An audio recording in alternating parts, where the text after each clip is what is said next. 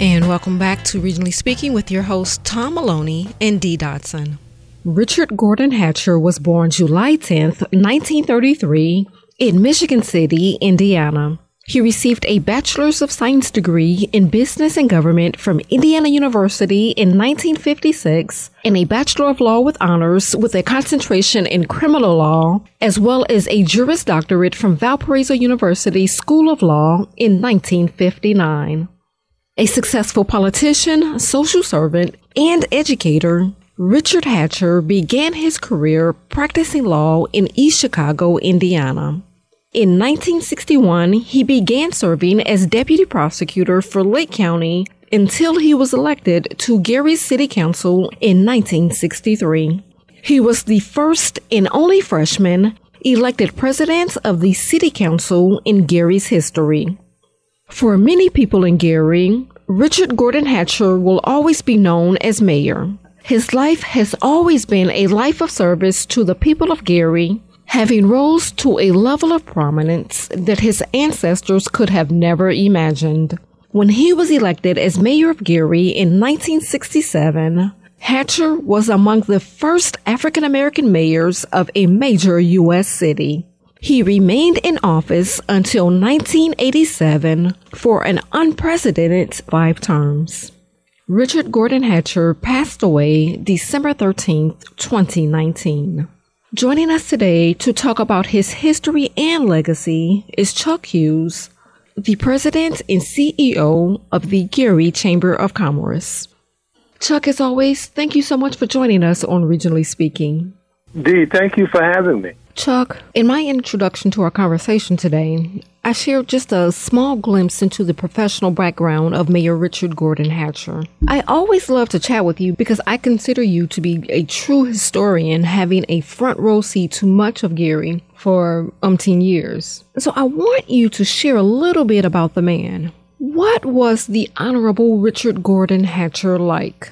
Well, Dee, thank you for making me as an old man. And I am. But seriously, though, he was the trendsetter. He was the trailblazer. He was the person who, once he was elected in 1967, he set the standard. I mean, he showed all of us. I mean, subsequently, I became a city councilman. He showed us all that it was possible. And at that particular time, Gary was not the Gary that we recognize right now. Gary was a city where he literally had to challenge and impress people in order to get to where he was. You mentioned him being the first freshman president of the council. He may have been only one or two or the only African American on that particular council. So his leadership ability was exemplified early on. Before the world knew him as Mayor Hatcher, Richard Gordon Hatcher was an outstanding athlete, an activist, and a lawyer in private practice before becoming a Lake County deputy prosecutor. Again, at a time when oftentimes no one else in the room looked like him. And so it seems only natural that he would enter the political arena to represent disenfranchised community members. So let's go back to 1967. That year, not one but 2 African American men were elected to lead a major American city. Carl Stokes was elected mayor of Cleveland, and Richard Hatcher was elected mayor of Gary, with both advancing major victories for the civil rights movement. Let's listen to him in his own words as he reflected on that election night. I can't name all of the people who worked so hard from that first campaign and really challenged the existing structure in Gary, and which was segregated, which basically was oriented to helping those who had a lot and not helping those who didn't have much. For many of the young blacks in the city, my being elected, it was an inspiration on election night. I'll never forget the night because our headquarters were up around 20th and Broadway. It was right next to our law office, where our law office was. that area, that entire street was simply jammed with people. There were just people, wall to wall people out there, and people were literally dancing in the streets. So Richard Hatcher was sworn into office January 1968 and remained mayor of Gary for the next 20 years. Chuck, as you were listening to that archived audio from Richard Hatcher, what were you thinking about?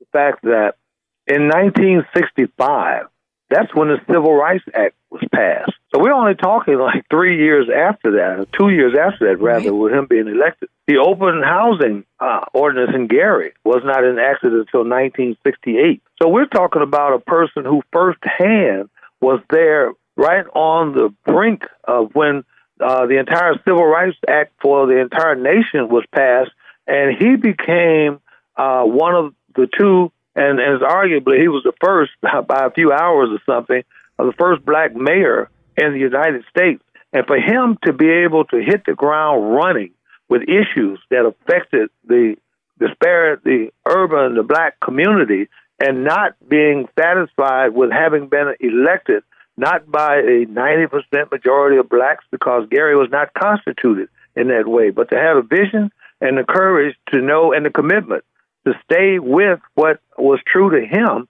was to help the underprivileged, to improve the economic lot and the social lot of those who needed improvement the most. I just think that spoke to visionary leadership. That spoke to a person who remained committed to what they suggested they would do once they assumed the mantle of leadership.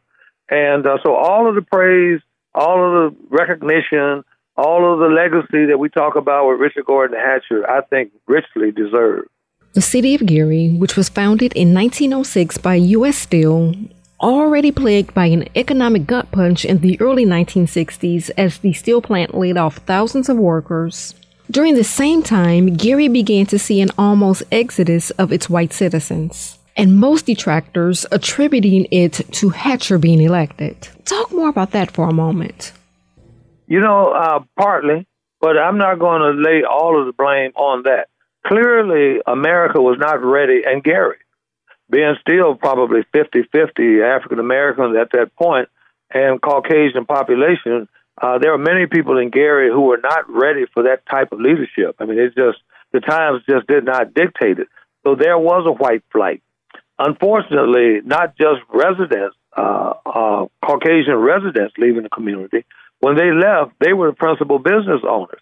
So when you see a desolate downtown Gary, shells of businesses and buildings, you see those businesses there in South Lake Mall in Merrillville. You see the Piers, the Finney's, the Goldblatt's, the Robert Halls, you name it. All of the companies that you see out in Merrillville and in the mall, Merrillville and some of these other places, those were all vibrant businesses in the city of Gary. So the biggest gut punch was not as much as residents leaving, although population decline is important.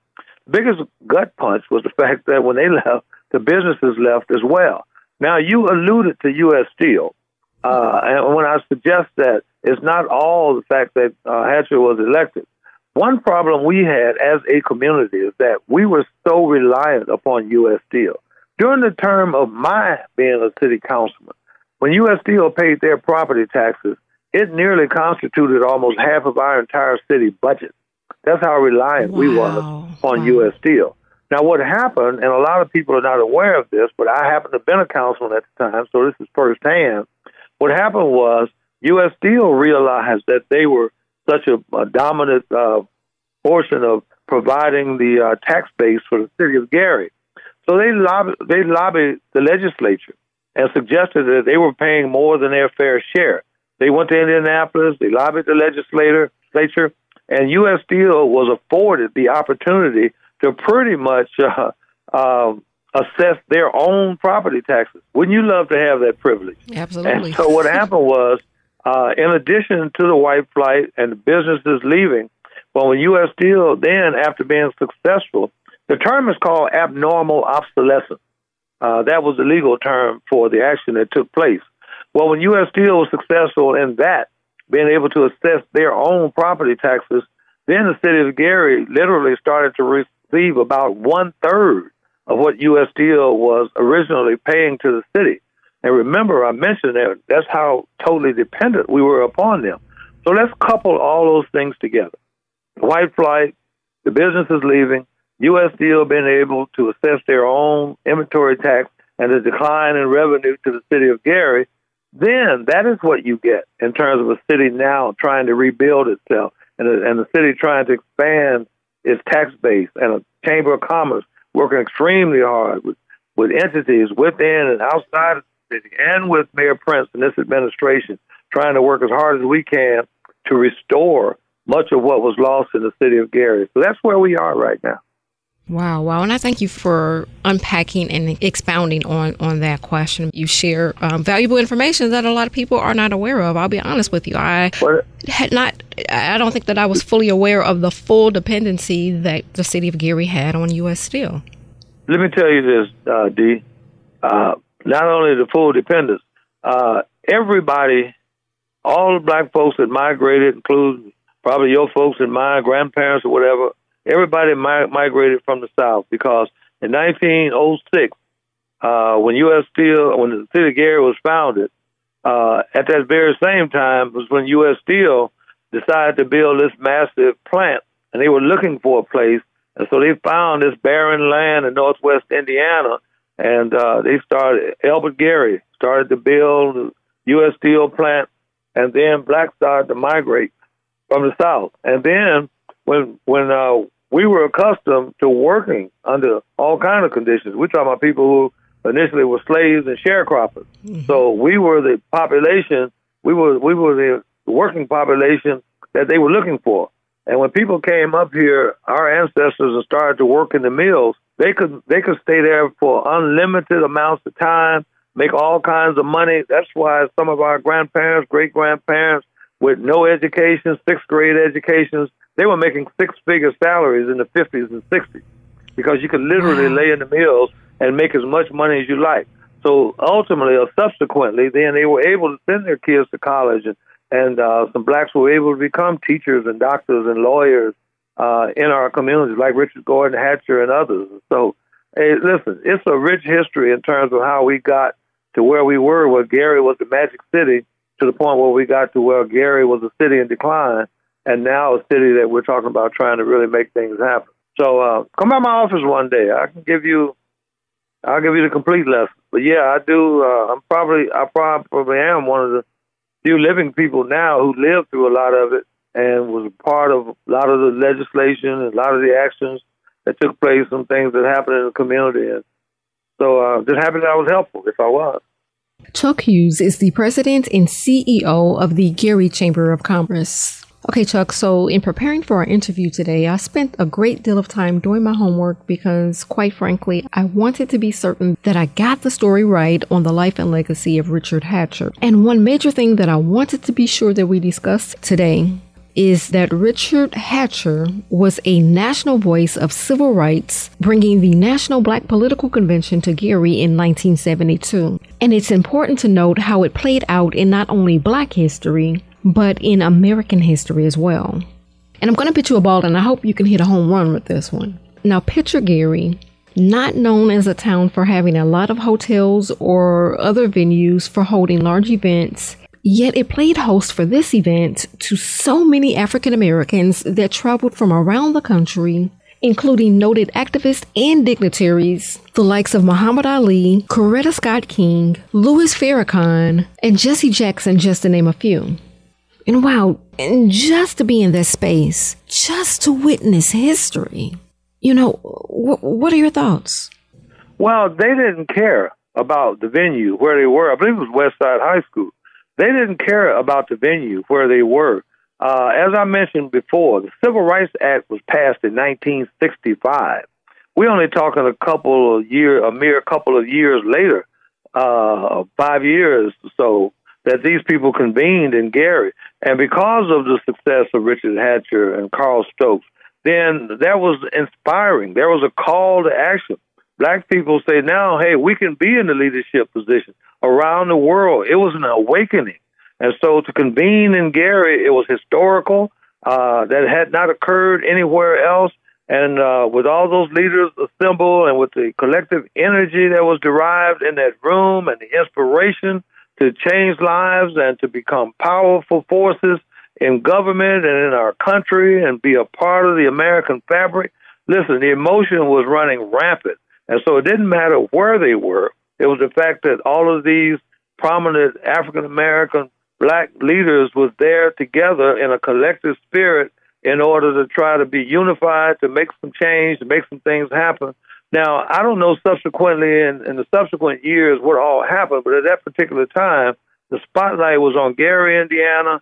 Richard Gordon Hatcher was the person who convened this massive meeting, and it sort of put Gary on the map. Now, having said that, here in Northwest Indiana being a red state for the most, majority red state, I can't say how that went over with the majority population of the time in Gary and Northwest Indiana.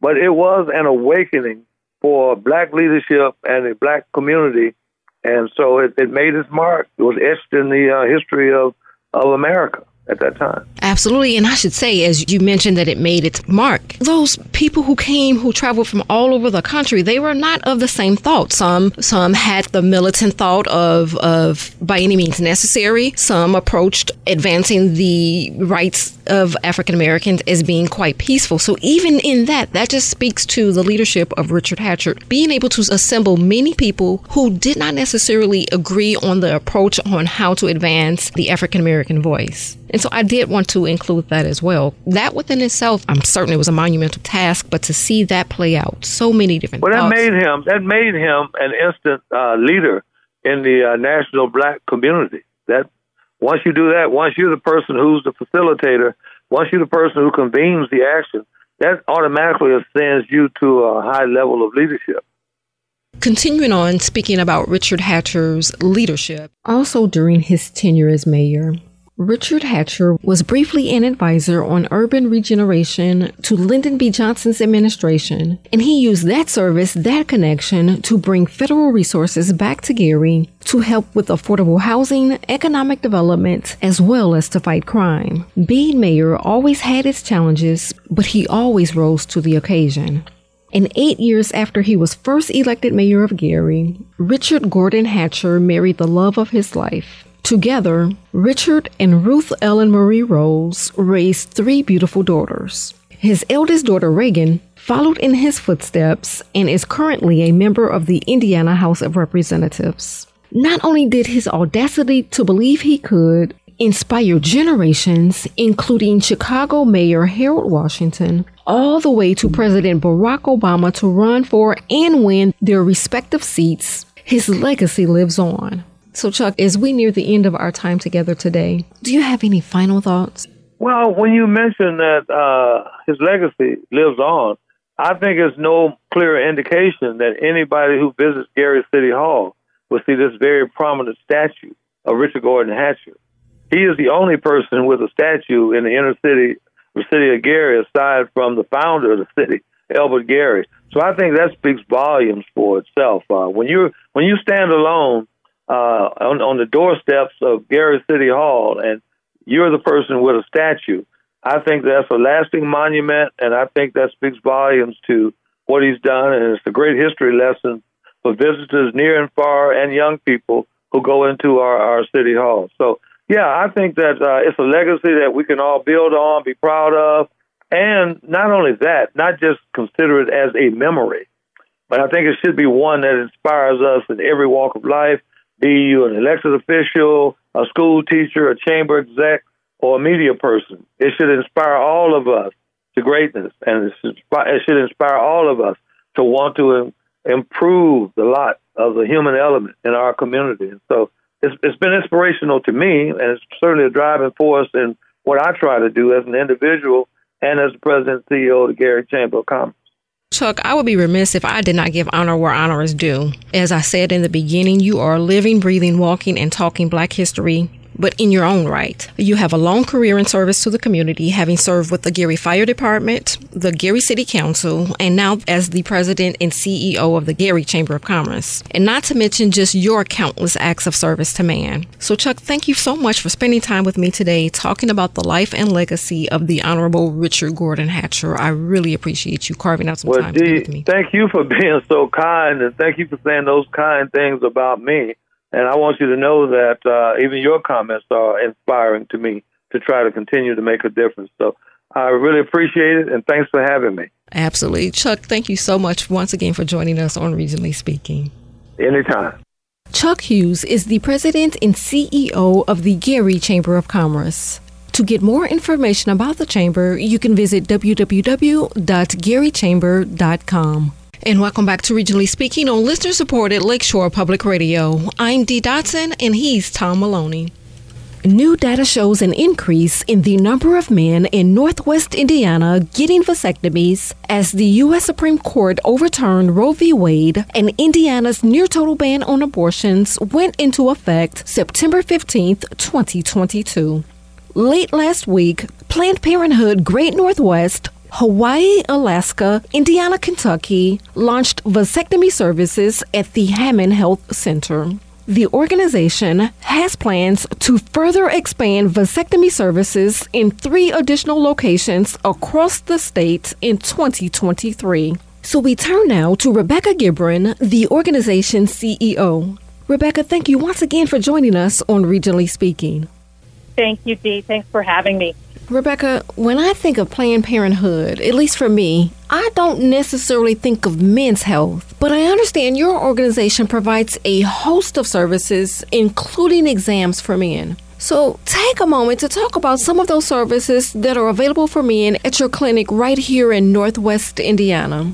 Yes, so Dee, we provide a whole range of comprehensive reproductive health care services, including birth control, sexually transmitted infections, testing and treatment, breast health exams, Pap tests. Abortion care is still being provided in Indiana. And of course, now we're really excited to be offering vasectomies in our Hammond Health Center. And we have plans to expand in other parts of the state this year as well. Rebecca, so I've called on Planned Parenthood many times over the past few months to get your organization's response to what's happening in the world around us. Last summer, there were protests as well as rallies across the country, including right here in Northwest Indiana, both in support of and opposed to a woman's right to an abortion. But surprisingly, I saw a lot of men make the decision to stand up and be an ally for women's reproductive health. And to that point, some even made the decision to take control and have a say regarding unplanned and unwanted pregnancies. So is that why Planned Parenthood Great Northwest made the decision to expand services to include vasectomies? Yeah, that's exactly right. I mean, the fall of Roe really left many people concerned for their personal reproductive rights, and in some cases, the reproductive rights of their partners. And while for some that can be a helpless feeling, Planned Parenthood has seen an increased interest in vasectomies from patients, which is really both, an act of protection and as well an act of love for one's partner.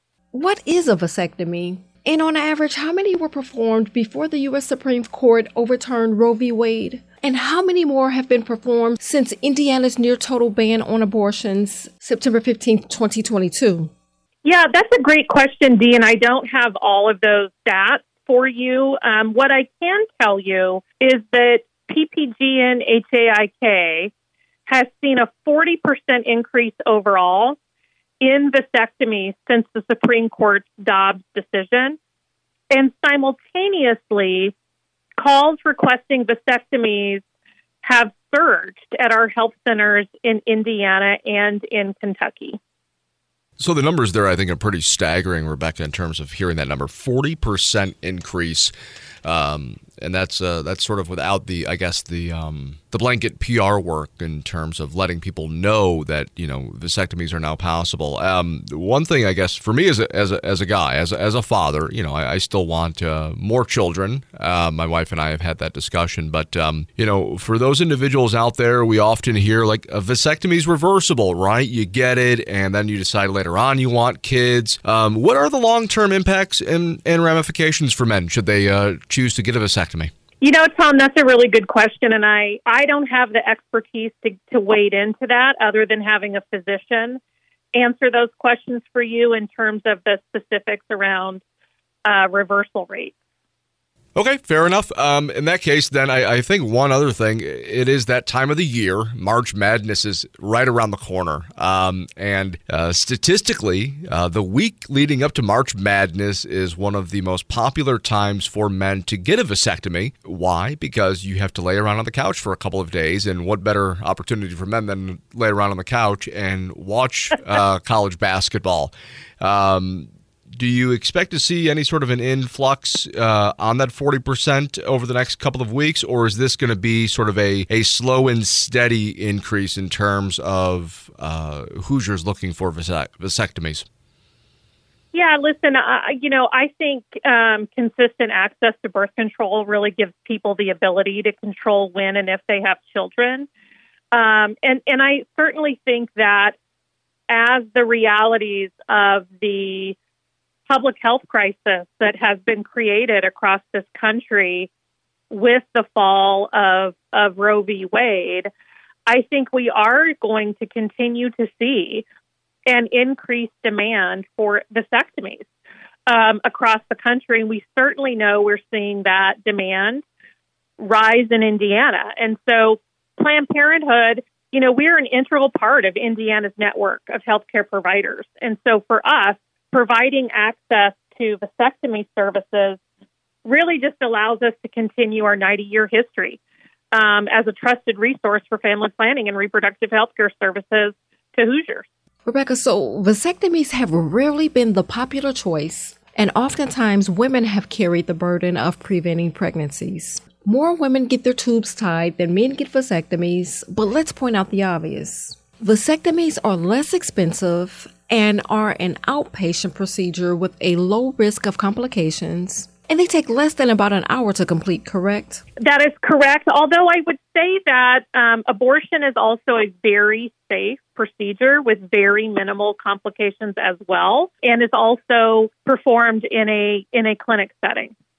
Rebecca, really quick here before we let you go, we want to thank you for the conversation today, talking about Planned Parenthood launching vasectomy services here in Indiana. But what has Planned Parenthood been like since the fall of Roe last summer in terms of having access to birth control and contraception and all the things that sort of fall under the umbrella of Planned Parenthood?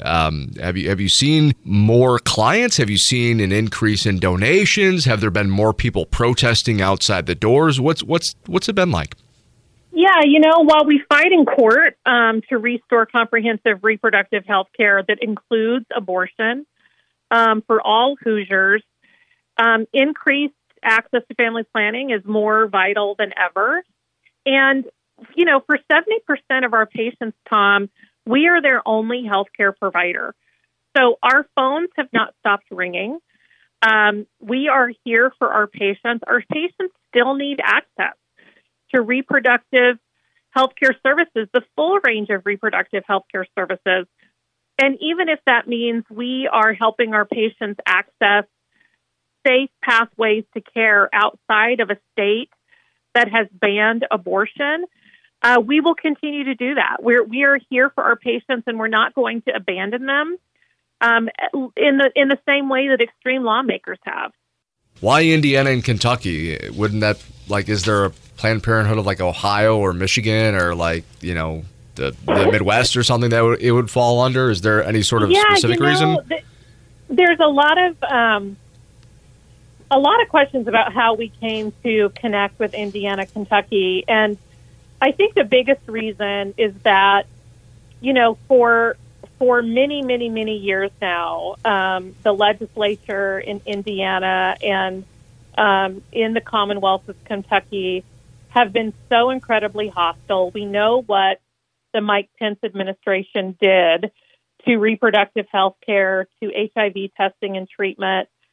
And those affiliates just needed to partner with an organization that, really is a mix of sort of red states and blue states so that we could really harness our collective thinking and our commitment to the mission in a way that could keep Planned Parenthood strong in Indiana and Kentucky. And the reason it made sense for us is because we've got experience with non-contiguous states.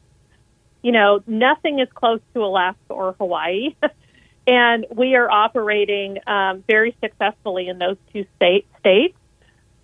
And so when it came time for Indiana and Kentucky to be looking for strategic partnerships and forming a good business alliance to further the mission, they came to us, and we were happy to step in and to partner. I mean, I think worst case scenario is no Planned Parenthood in Indiana or Kentucky because of the continued attacks by extreme lawmakers. And we just said, listen, that's not going to happen under our watch.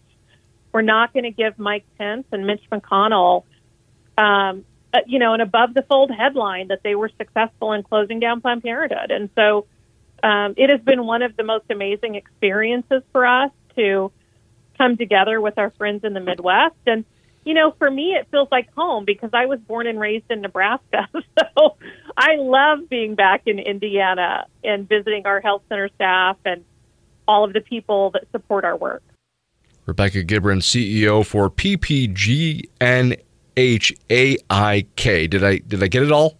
You did. You got it perfect. Excellent. Wonderful. Thank you so much for joining us here on Originally Speaking. That is Rebecca Gibran, again, CEO for Planned Parenthood of Great Northwest, Hawaii, Alaska, Indiana, and Kentucky. Thank you so much for joining us here on Originally Speaking, and I'm sure we will be talking again in the near future. Great. Thank you, Tom. Thank you, Dee. Welcome back to Originally Speaking. I'm Tom Maloney. We're joined now by Planning Manager Iman Ibrahim with the Northwestern Indiana Regional Planning Commission, better known as NRPC. Iman, welcome to Originally Speaking. And as we have you on the air now to talk about the NRPC Transit-Oriented Development Program Funding Study, what is the snapshot of this study? We have been working to develop a transit-oriented development, but with the economic development opportunities that is NICTE and the Regional Development Authority, RDA, bringing now around the Westlake Corridor and the South Shore Line, the double track, to transform neighborhoods. And in response to that, we put together this new funding programs. We receive federal funding for transit and transportation, and we really wanted to improve the area around the station. So that was the background, how we started this program. So we wanted, as we're looking at a transit station, we wanted to enhance the amenities by reducing vehicles within the area and also reducing emissions and encourage energy use and provide people with the bike trails and bike lanes and also pedestrian sidewalks so they can have a good connectivity without using their cars. So that's the main thing that we're looking for. However, the TOD area, if we're talking about the TOD area, it has like a certain requirement to be successful. So first of all, the connectivity within the area, that it has to have like a good grid system of streets that connect all the neighborhoods, and also has to have also a high density of population and mixed with employment within the area, also to have amenities, a restaurant and services within the area. And if we have all of this, will be a good transit-oriented development or a TOD. There are 8 different categories, including population density, employment density, housing, walking scores, bike scores, transit frequency, transit ridership, to go into the TOD plan. And, of course, you're looking really at that area, including the 25 miles for the project area with the 16 miles of the new secondary track going from Gary all the way out into Michigan City for that double track extension. Is there any community in Northwest Indiana, according to the data that you came across, that is really hitting it out of the park, so to speak, in terms of what they're already doing around development areas around bus, train, and other stations? Yeah, we have we classified actually the type of investment based, when we did all of the typology and analysis within the 18 stations. And by the way, it's not only the NICTI and the South Shore and the West Lake Corridor, the 13 stations. In addition to that, we added also 5 bus stations. And as you mentioned, we have so many criteria to select the 5 bus stations. Of course, we don't have funding to fund every single station, so we had to put a criteria of the density, the type of ridership, the number of ridership, the area, and the mix of employment, the need for a bus system within their area. So we looked at all of these criteria, and we also added 5 stations. So we classified the type of investment based on the type 1 is TOD progressing. And in this one, there are some communities are ready to go. They already have the mix of housing and employment within their area. They have enough amenities. They only maybe need to improve and provide affordable housing. And when I mention affordable housing, is not necessarily just for low income. Affordable housing that meet all incomes. It could be higher income or lower income, but it has to fit the need and the income of the family within this area. So a mix of housing will be good within this area. We have communities are ready to go. We have, for example, I don't want to point because really a good number of communities be trying to do a good effort to implement that. But for example, the city of Valparaiso within the area, they meet, a good number of criteria that we're looking for the transit-oriented development. Hammond is working on that now, try to bringing housing to the downtown area. And also Monster is working on that, and they developed some plan to improve the area. So some people already progressed and some people already, in the way to improve the area. But some other area, they need plans first, and then it's going to take some time for them to become a successful TOD area. Talking with Iman Ibrahim, planning manager for the Northwestern Indiana Regional Planning Commission, better known as NERPC. Iman, there are TOD districts 1, 2, and 3, including the urban core / downtown, number 2, which is a suburban community, and number 3, which is the commuter community. How do those classifications work when applied to Northwest Indiana?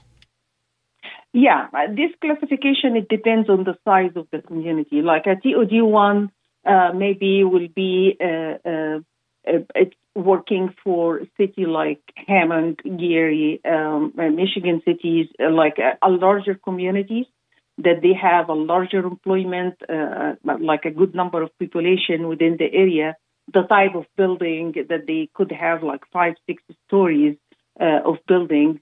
So that's the TOD1. The type of the downtown is different than medium-sized community or a small community. So so we classify the TOD1 was for Hammond, Gary, and Michigan City. So and then comes TOD2 for a smaller community. It's not a smaller like a medium-sized community, like maybe Munster, East Chicago. It could be also Valparaiso, Portage, and then we have the smaller community TOD3, and this is specifically like a TOD restricted area. And in this one, for example, the Doom Park Station, this area is having a high quality transit, but they are lacking the urban character within the area. Of course, it is restricted because of the national park system within the area. They don't have any opportunity to grow from the residential and environmental perspective. They don't have a street grid system, of course. They don't have enough density of any housing or any amenities.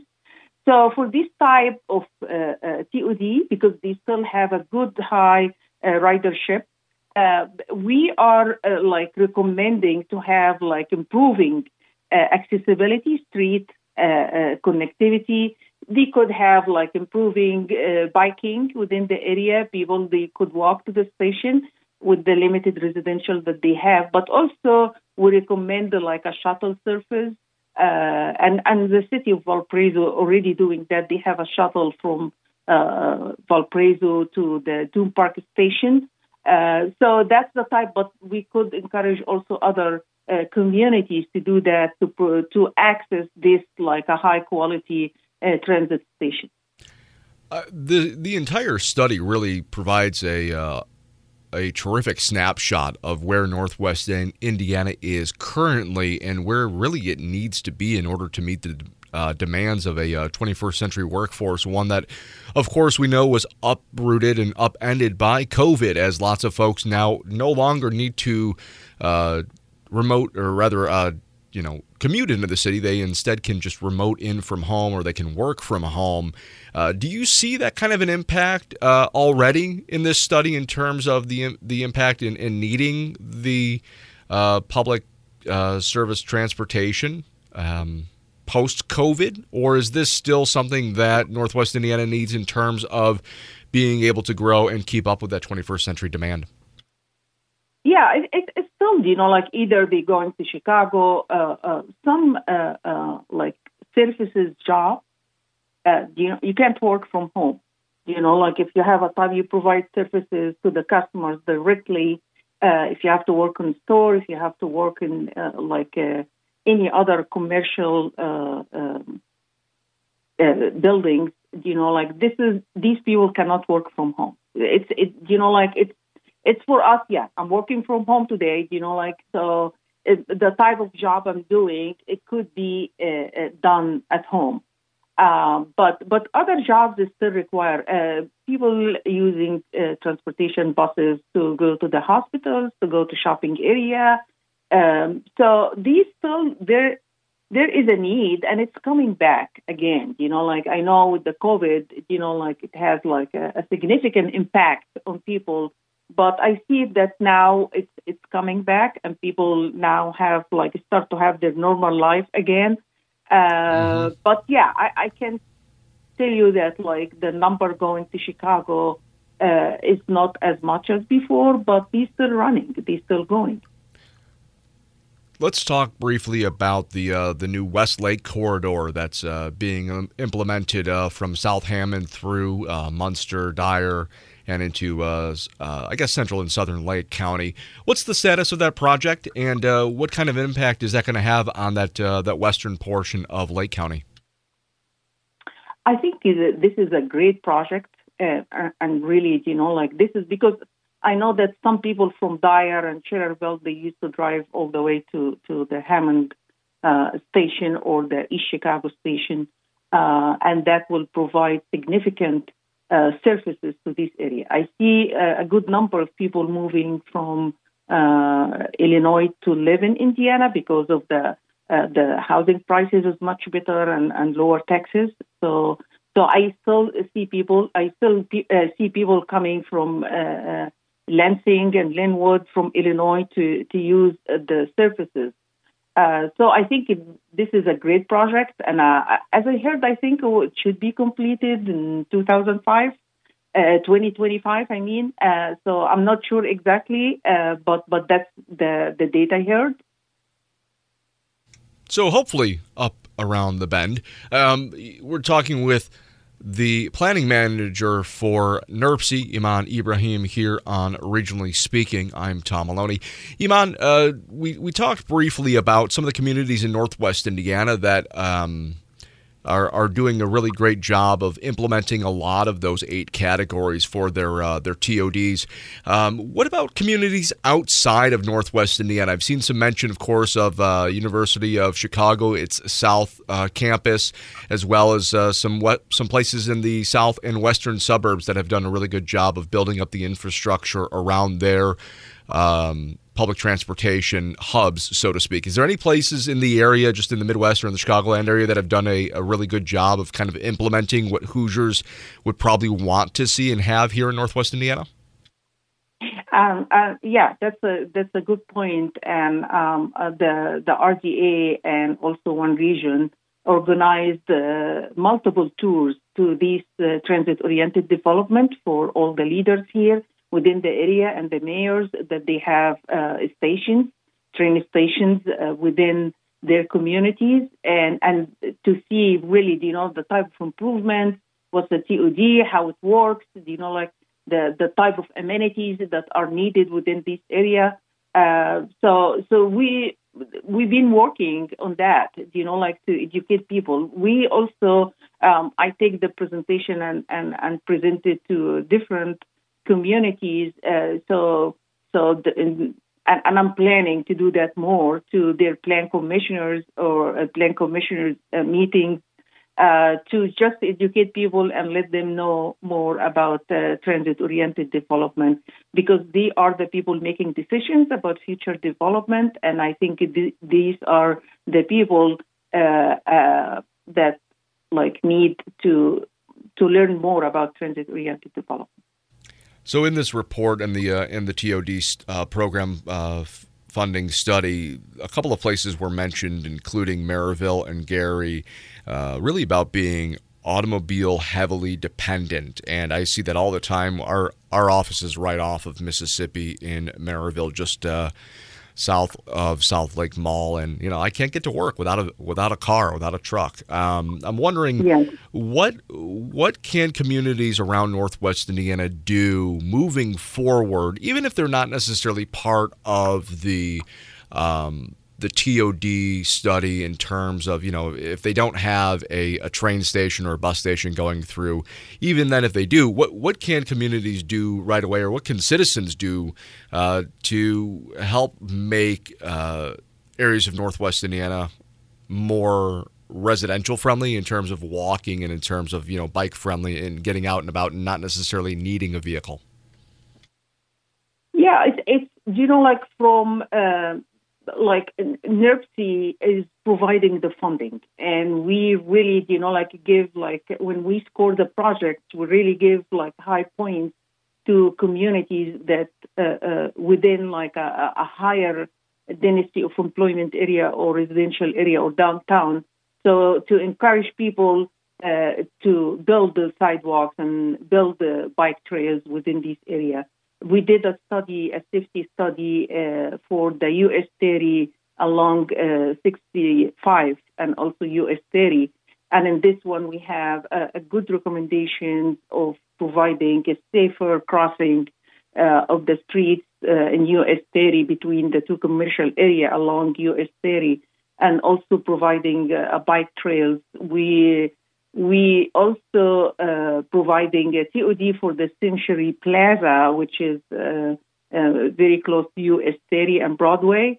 And the town of Maryville actually applied to have a plan for a town center and improve this area to make it more walkable.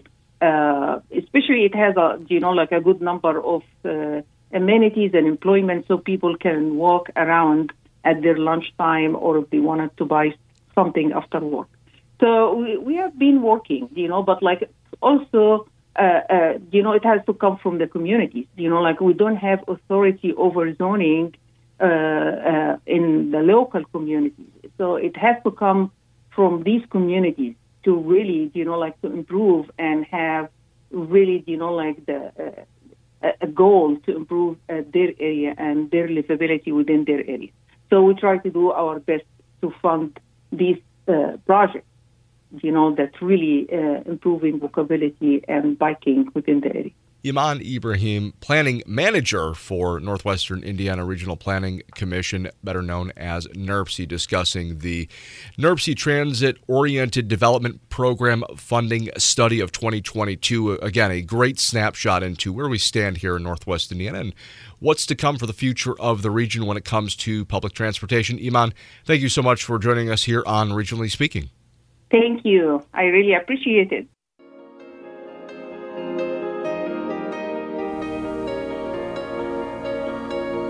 And that's it for Regionally Speaking for this week. Thanks to all of our guests, and we'll be back with you next week with an all-new show.